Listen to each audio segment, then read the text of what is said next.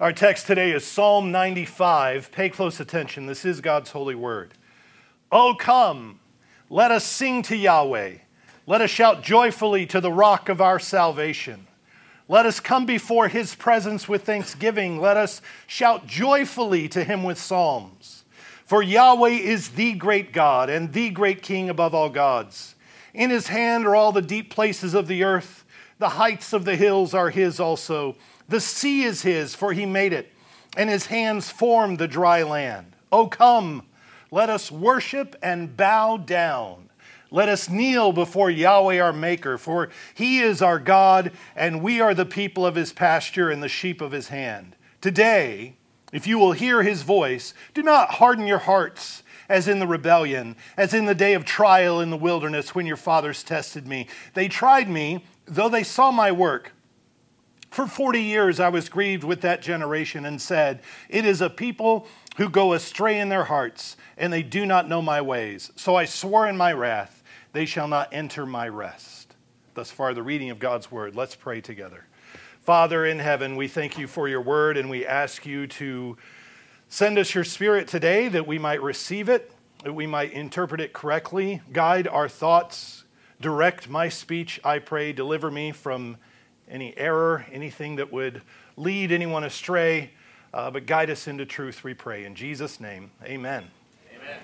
People of God, you know that this last week we saw another hurricane crash into the Gulf Coast and create all kinds of horrible tragedies and problems up the eastern part of our country. We can watch these enormous storms form. There's another one forming right now. We can see them forming out in the Atlantic Ocean. We can map with some accuracy where they are headed. We can measure their strength, but the one thing we can't do is stop them. We have no physical ability to stop or to turn the storm. If a storm like this is headed your way, you can board up your windows. You might consider evacuating, but once it is headed towards you, it's coming. And there is nothing you can do to prevent it. Humanity is powerless before the might of the storm.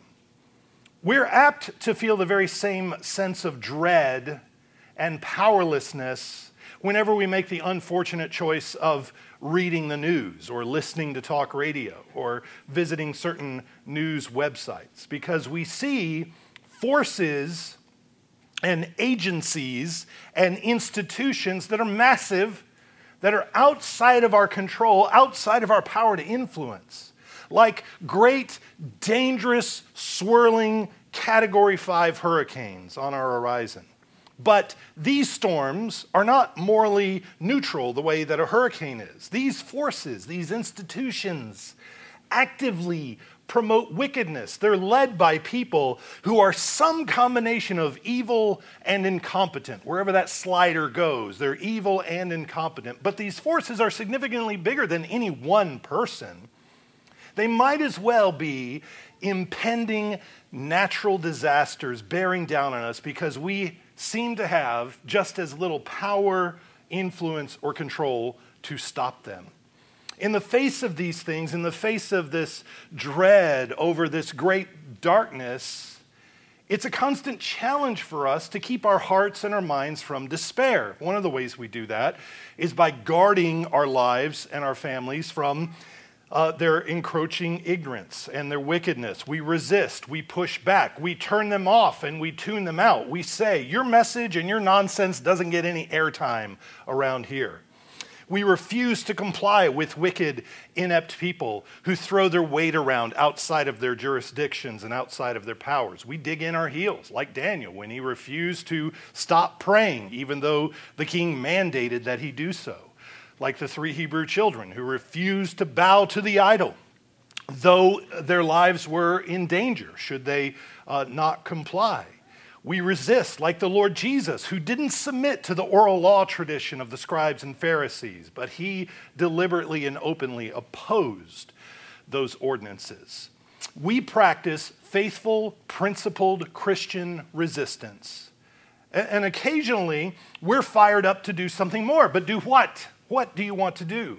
How are we going to fight back? What do we need? A great social media campaign, a really good YouTube video, get some publicity, raise some money? How about we get the right people elected or influence those who are already elected? That's what we need, right? Money, media, political influence, that's what changes the world. Are those the primary way that the world is changed? The answer is no, it's not. Now, I want to be sure and be clear, you know where I'm at. I'm not an Anabaptist. I'm not a pacifist. We can exercise the influence that God has given us in a system where we have more opportunity to speak up than Christians in other parts of the world or Christians in other times in history. God has given us these great liberties and sealed these liberties with an agreement with our government where the government is supposed to protect these liberties. God has not made us slaves in our time, in our nation, in our context. He has not made us serfs. We are free men. We are not required to live or think like slaves. It's not required of us at all. So we use the influence and we use the opportunities that we have freely. However, the primary way that the world is changed for the better, the world is given life and revival and reformation by the one thing that no one in Washington pays attention to. Nobody cares about it on Wall Street or Hollywood or on cable news. You won't see it or you won't hear about it in 1,000 hours of Netflix or in a week's worth of tweets by all the blue check pundits. That is this truth, that the world is transformed, the world is preserved, the world is renewed week by week by the church of the Lord Jesus Christ. The worship of the Lord Jesus Christ transforms and preserves and renews the world week by week. Lord's Day by Lord's Day, people united to Jesus enter the presence of the Creator of the universe. He listens to their prayers and petitions.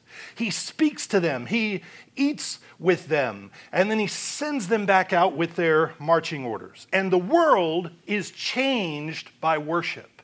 I realize this is a radical proposition, and maybe to some of you it even sounds quite ridiculous. But this morning I want to explore how the world is changed and preserved by worship. For folks who've been around for a long time, you've heard these things taught in various contexts and various sermons. So consider this a refresher to help you recall and renew your commitment to things that we might otherwise take for granted. For newer folks, however, I want to be sure that you understand our source. I want to be sure you understand the source of our commitment to worship. Why we insist on being together no matter what. Why we do certain things, why we're particular about what we do in worship. Why is it so different from what you are used to? What's the rationale and what's the logic behind what we're doing in worship? Today I want to get to the foundation. We'll walk through the service in coming weeks. Today I want to articulate our underlying foundational perspective on what worship is and why it's so vital that we come together on the Lord's Day in a particular way. Because for most Christians, attending worship is secondary. Worship is non-essential. It isn't necessary for their lives or their salvation. For most Christians, attending worship is something that's okay to do if it feels like it benefits you. If you think you're going to get something out of it today, well then go. The church offers opportunities for fellowship and service, and it gives you connections in the community. Preaching is okay if it grabs your attention, if it's on a subject that you're interested in, but you can really get preaching anywhere. And honestly, you can get much better preaching on the internet or podcasts or the radio than you can get in town. Worship may help us along in our Christian life a little bit, but really, honestly, it's not like it's the end of the world if we miss worship, right? It's really nice when you need it, but worship has very little to do with our spiritual health. That's what our quiet time is for. That's what our private devotion time is for. That's where the growth happens. And that's the general perspective on worship. Folks, therefore, miss worship for the slightest reason, and it really doesn't even faze them. Oh, we're on vacation. I mean, today's only the Lord's Day when we're home, but when we're on the road, it's just so tough to find a place to worship. You know what rides you're going to ride in what order when you get to Disney World. You know where you're going to eat, but you didn't take time to figure out where you're going to worship on the Lord's Day.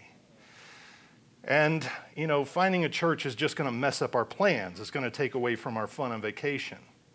Or, we have people in town and they don't go to church and we don't get to see them every day. So we're going to stay in and we're going to have brunch. Or the kids have a soccer tournament. Or we have a project that we didn't get to finish around the house. Or we stayed out too late on Saturday night. Any excuse will do. We don't have an appreciation for the fact that worship is central. Worship is central for my relationship to the Lord Jesus. Worship is central for my family's life. It's central for the world. You and I and the whole cosmos are shaped and molded and transformed by worship. It's the one opportunity every week where you meet with your Creator, where you stand in His presence and speak to Him and eat with Him. And you're going to skip it because Cousin Eddie is sleeping on your pullout? That's why you're going to miss it? You're going to skip an appointment with the Creator of the universe because you didn't set an alarm? Because you need to paint your garage? We think like this because we don't know who we are and we don't know what we were created for.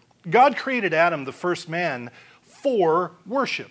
Adam's job and his purpose was to glorify his Creator by obeying Him and communing with Him and listening to Him and following Him. God's glory overflowed out of the Trinity into humanity, which was to participate in the exchanges of glory and love and worship that were all going on in the Trinity. And now Adam gets to participate in this as a worshiper. And Adam was given a liturgical helper, Eve, who would worship with him. And out of their worship and out of their obedience together, they would have dominion over the whole earth. God gave them children who were to be trained up to be worshipers. They were to fill the earth with a race of worshipers. And that purpose didn't change after the fall. After the fall, the first thing that God does is restore them to fellowship so that they continue worshiping Him.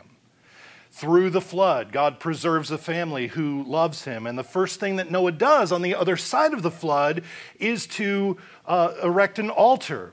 And he worships God. God and Noah renew covenant together. And all of creation is represented at that altar that Noah builds. All of creation is brought back into fellowship with God.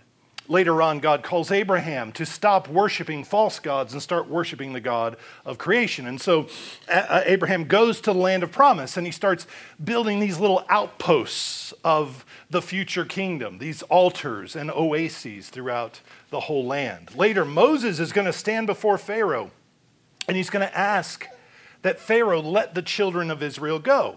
Why? Why did they need to go? What is the reason? Well, they need to go out and worship their God. Why? Because that's what they were created for.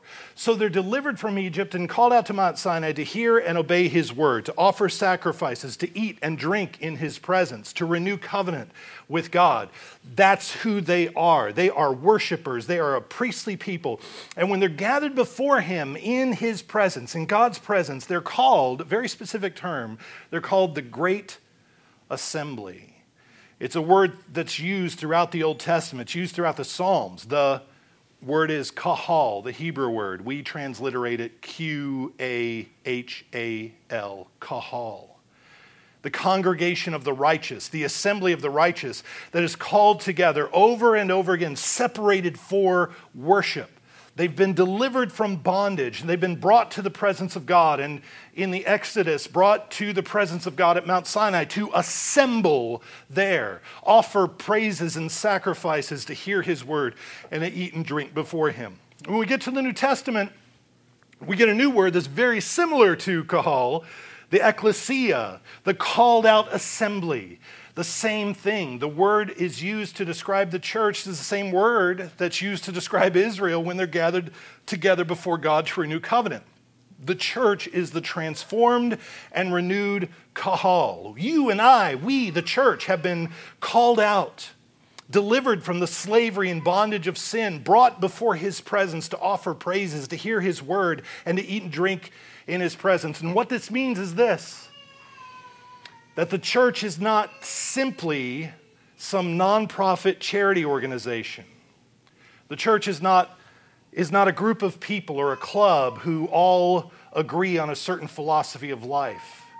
The word church is a liturgical description. The word church identifies us as a worshiping people. What distinguishes the church from the world is her worship. That's what distinguishes the church from the world.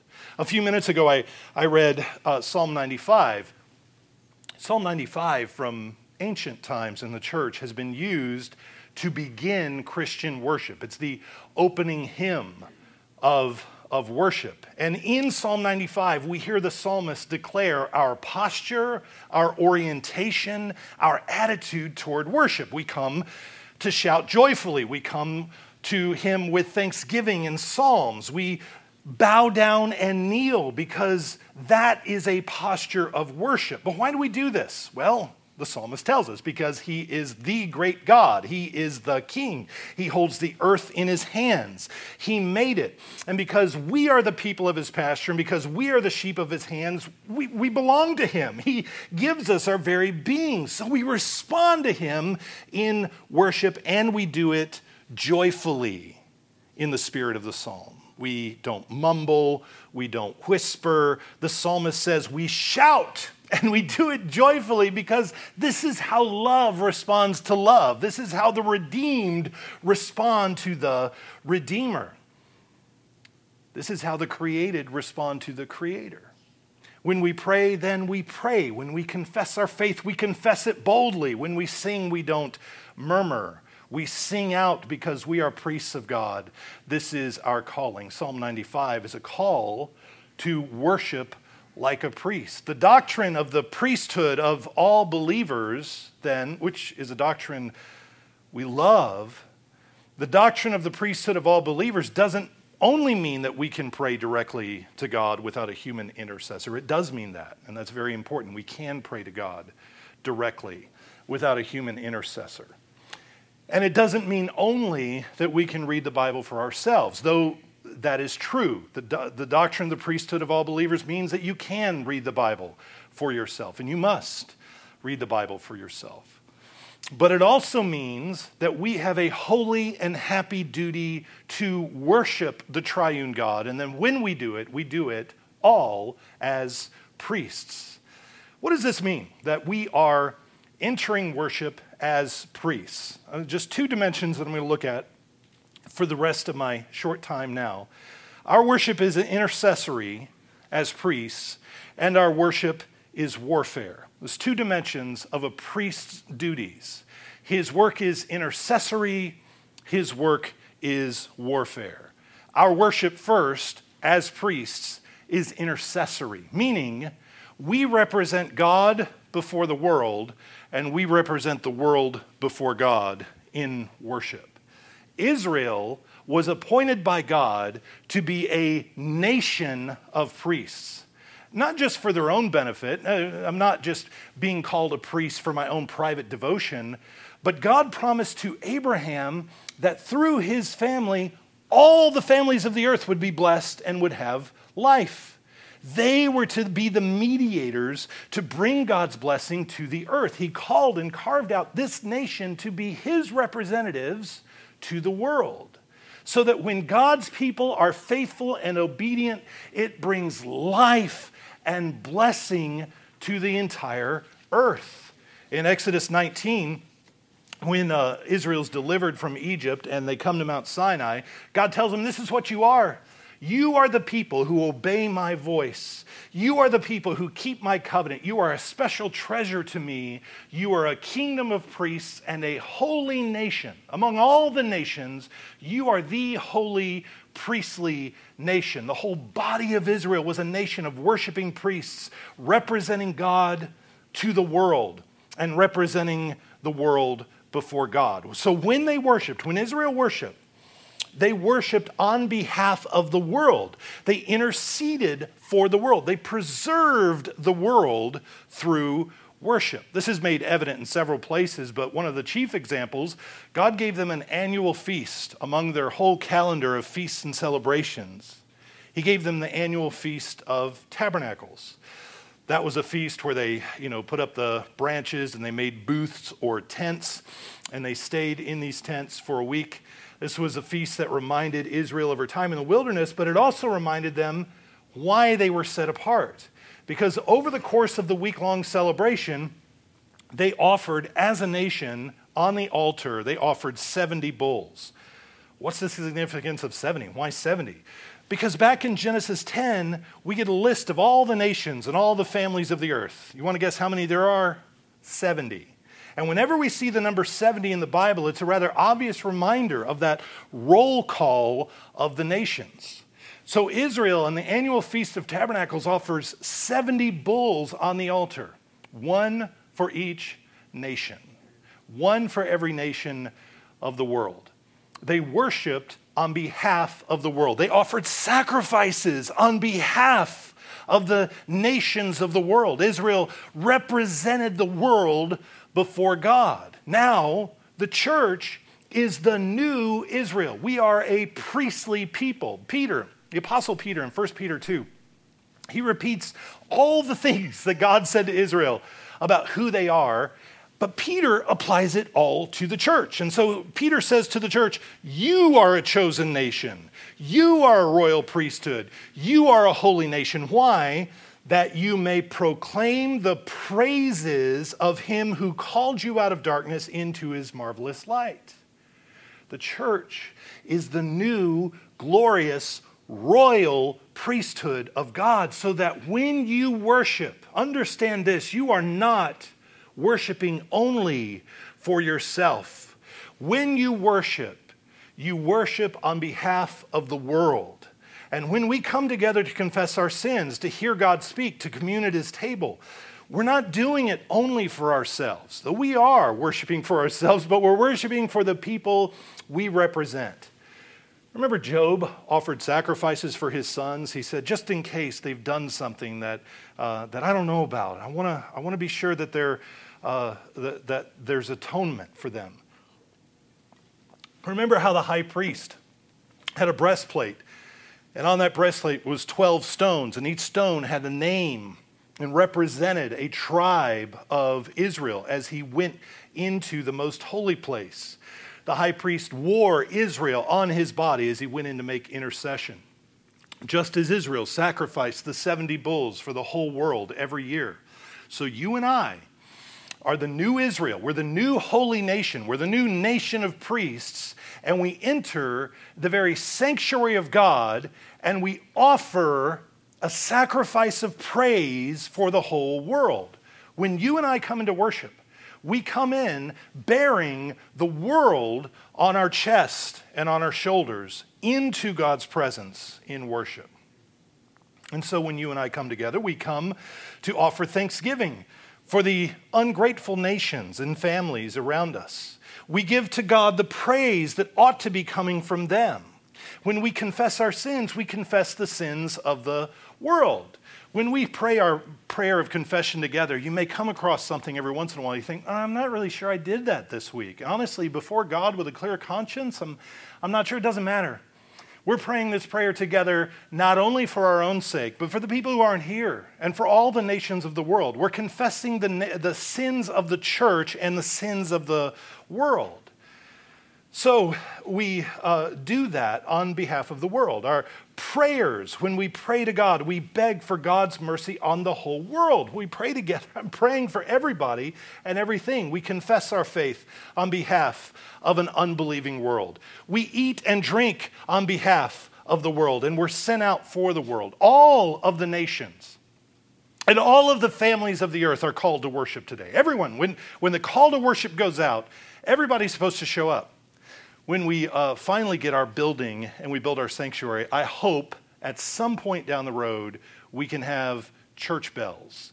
Because I would love to ring bells for all those houses and all those communities that say, wake up, it's time to get to worship, put your britches on, slick your hair down, get your stuff and go, because it's time to worship. The call to worship goes out to the whole world.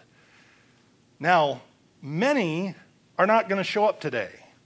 They're delinquent. They didn't come when the call to worship went out. But you did. And God hears your prayers, and he hears your praises, and he sees your faithfulness. And you are his priests that stand before him for the world. And therefore, he is merciful to the whole earth because of the faithfulness of his priestly people. Does that change your perspective on what we're here to do? Public worship is an official act. This isn't just informal Bible study. You know, sing a few songs, have some fellowship time, read a few verses, that's good. Worship isn't about me and my preferences and what makes me feel good. In fact, my concerns are at best secondary. You and I have an official duty as priests of God to come together at a particular time and do things a particular way because we are official ambassadors for the world, standing in the breach for the world, standing in the gap. Where do we get that term from? Remember, Moses interceded for Israel after they worshiped the golden calf. God said, I'm going to destroy them. And Moses says, please don't destroy them. Psalm 106 says what God's perspective was on that. Psalm 106 says, they made a calf in Horeb and worshiped the molded image. Thus they changed their glory into the image of an ox that eats grass. They forgot God, their Savior, who had done great things in Egypt. We live in a world that has forgotten God, their Savior, and God, their Creator. Wondrous works in the land of Ham, awesome things by the Red Sea. Therefore God said that he would destroy them had not Moses, his chosen one, stood before him in the breach to turn away his wrath, lest he destroy them. God would have destroyed them had not Moses, his priest, his chosen one, stood before him in the breach to turn away his wrath. Why wasn't the world burned to a cinder last week? Because it didn't deserve it? Why didn't a meteor come and just wipe everything out? Why didn't the United States shake and volcanoes erupt everywhere? Because we don't deserve it? Is that why? Why weren't you destroyed last week when you sinned? When you told a lie, or when you let lust run wild in your heart, or when you lost your temper? Why weren't you destroyed? The only reason that we're allowed to breathe, the only reason that the world continues to spin is because God's people stand like Moses in the breach, stand in the gap. God's people worship and pray for mercy for the world. And we do it every week. The world doesn't even know it. And it owes its life to the fact that there are people every week who come before God formally and stand before him and intercede and pray for his mercies. The world is preserved through worship. The priest is an intercessor. You are a priest. You worship for yourself, but also on behalf of your family and for the world. That's one dimension. Very quickly, the priest is not only an intercessor, he's also a warrior. He's a soldier. What did the priest wear? What did he have on? Well, he had a breastplate. Well, why does a priest need a breastplate? He had a helmet. He had a golden band around his turban, a ceremonial helmet. He had a sword to cut up the sacrifices. What did he need all that for? Why was the priest dressed up like a warrior? Why were there shields and spears in the temple? Why all this? So we get to the New Testament, and the Apostle Paul tells us to put on the whole armor of God. What did Paul have in mind when he's talking about the whole armor of God? Is he thinking about a Roman centurion? Is he thinking about a medieval knight? I've seen posters in Sunday school classrooms that have a medieval knight and say, put on the whole armor of God. How anachronistic is that Paul didn't think of a medieval knight? What's he thinking about? Paul's thinking about the armor of the priest. That's what's in his mind. And we answer that by finding out, well, Paul, who are our enemies? Why do we need this whole armor of God? Who are we supposed to be fighting in this armor? Not flesh and blood enemies, but the devil. Principalities and powers and rulers of the darkness of this age, against the spiritual hosts of wickedness. That's what he says our enemies are. So what does a sword do against a demon? How does a brass shield help you against principalities and powers? No, this is glorified priestly armor. And these are special weapons suited to fight against those enemies. Priests were God's holy warriors who waged war in and through their worship. So we as priests today, we have this holy armor, these holy vestments to fight a war that's not going to be won by guns, and it's not going to be won by politics or money or media influence. Demons don't care about those things, and those things don't affect them. You can't win using those weapons alone. You can't shoot demons. You can't cut off their heads. You need to have the right weapons and an armor that will fight effectively against those enemies. So why do we put on that whole armor of God that Paul describes? He continues, he writes, so that you can pray always with all prayer and supplication in the Spirit. You put on this armor so that you can fight. And where do you fight? You fight in worship and prayer. Worship is warfare. Worship is our offensive strategy against the powers of darkness and the evil forces behind the bad guys that we see. There's this great story in 2 Chronicles 20 where Moab and Ammon invade the kingdom of Judah. These two nations that are always associated with Sodom and Gomorrah. Lot's daughter's sons were Moab and Ammon. And these two nations are always associated with all kinds of perversion. And these are the nations that invade Judah. You talk about barbarians at the gates. These barbarians are already inside the gates.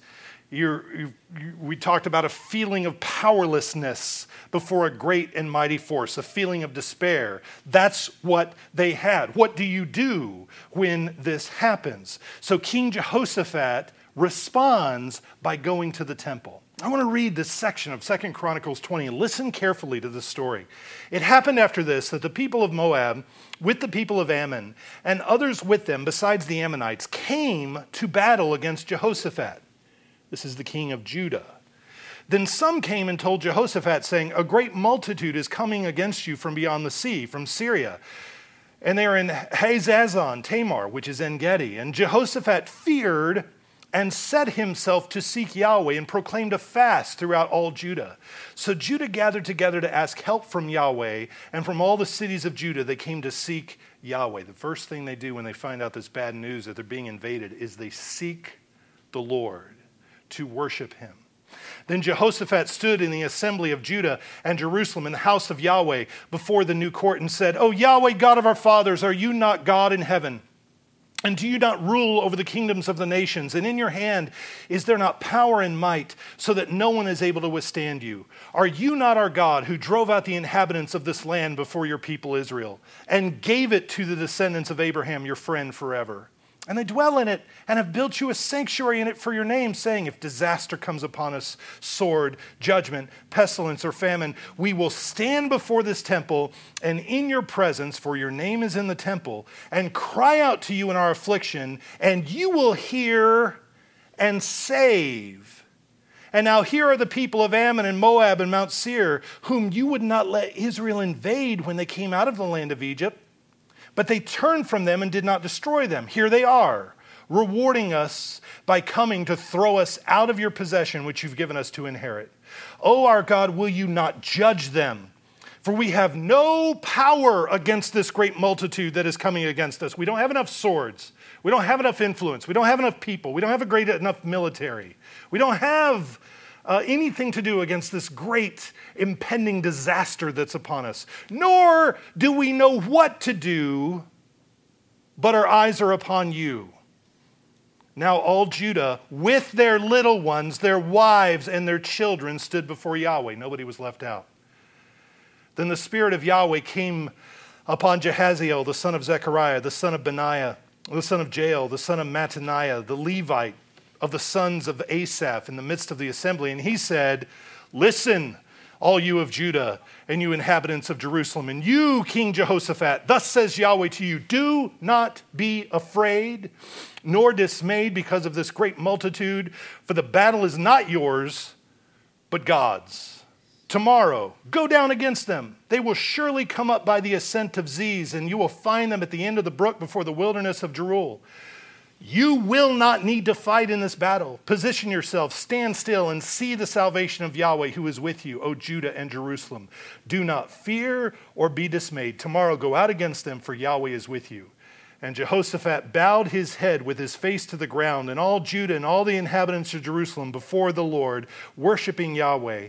Then the Levites of the children of the Kohathites and the children of the Kohathites stood up to praise Yahweh God of Israel with voices loud and high. So they rose early in the morning and went out to the wilderness of Tekoa. And as they went out, Jehoshaphat stood and said, "Hear me, O Judah, and you inhabitants of Jerusalem. Believe in Yahweh your God, and you shall be established. Believe his prophets, and you shall prosper." And when he had consulted with the people, he appointed those who should sing to Yahweh and who should praise the beauty of holiness as they went out before the army. Where are we going to put the priests? Where are we going to put the band? Where are we going to put the worshipers? In front of the army. And they were singing, "Praise Yahweh, for his mercy endures forever." They're singing the Psalms, Psalm 106. Now when they began to sing and to praise, Yahweh set ambushes against the people of Ammon, Moab, and Mount Seir who had come against Judah, and they were defeated. For the people of Ammon and Moab stood up against the inhabitants of Mount Seir to utterly kill and destroy them. And when they had made an end of the inhabitants of Seir, they helped to destroy one another.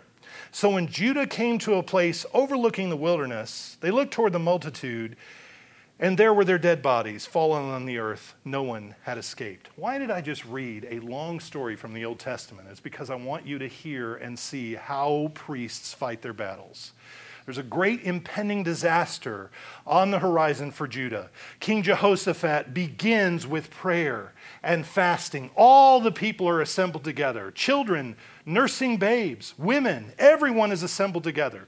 They worship and they pray and they cry out to God, and then they go out to battle, putting the worshipers up front because this is how we're going to fight. They worship God, and God removed the threat. When they get to the battlefield, where's the army? They're all gone. They're all dead. They sang psalms, and God defeated their armies. God responds to worship, and when we pray and sing, he responds and delivers. He beats down Satan, and Satan is defeated. Satan and his forces have no protections. They have no defenses. They have no countermeasures against worship. Satan doesn't want God's people worshiping. That's the one thing he can't handle. Satan and his forces, they can handle politicians. They've had them in their pocket for a long time. They can handle money. They can handle media. They can handle militaries. They have strategies to handle all these things, and they've been handling them way longer than we have. But what he can't handle is when somebody humbles himself and worships God. He can't handle what we're doing right now. Satan hates it. That's why worship is always a battleground in the church. Why is it that you're tempted to grumble about this or that? Why is it you don't like this thing, you don't like that other thing? Why are you so easily irritated? Because Satan wants to get you to undermine and undervalue and disrupt worship. He knows that worship is the advancement of God's army, and that worship is a death sentence for his army. He knows that as long as there are worshipers in the world, and as long as the number of worshipers is growing, then his doom is sure. Worship is warfare. And in worship, we take part in that great conflict between the kingdom of God and the kingdom of darkness. You see what happens when Jehoshaphat's army sings. What do you think happens when we pray and sing?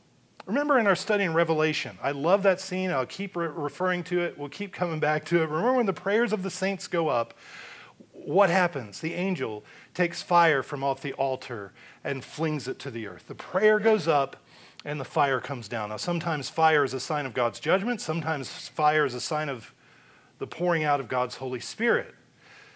Sometimes it's judgment. Sometimes it's revival. Either way, God responds to the worship of the saints by shaking the world and by changing things. So I ask you again, do you want to change the world?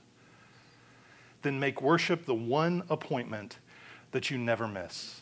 Make the worship of the saints the highest priority of your life. Nothing gets in the way of worship. You make your mind up one time. I tell people in premarital counseling, I need you to make a decision right now. You need to make a decision.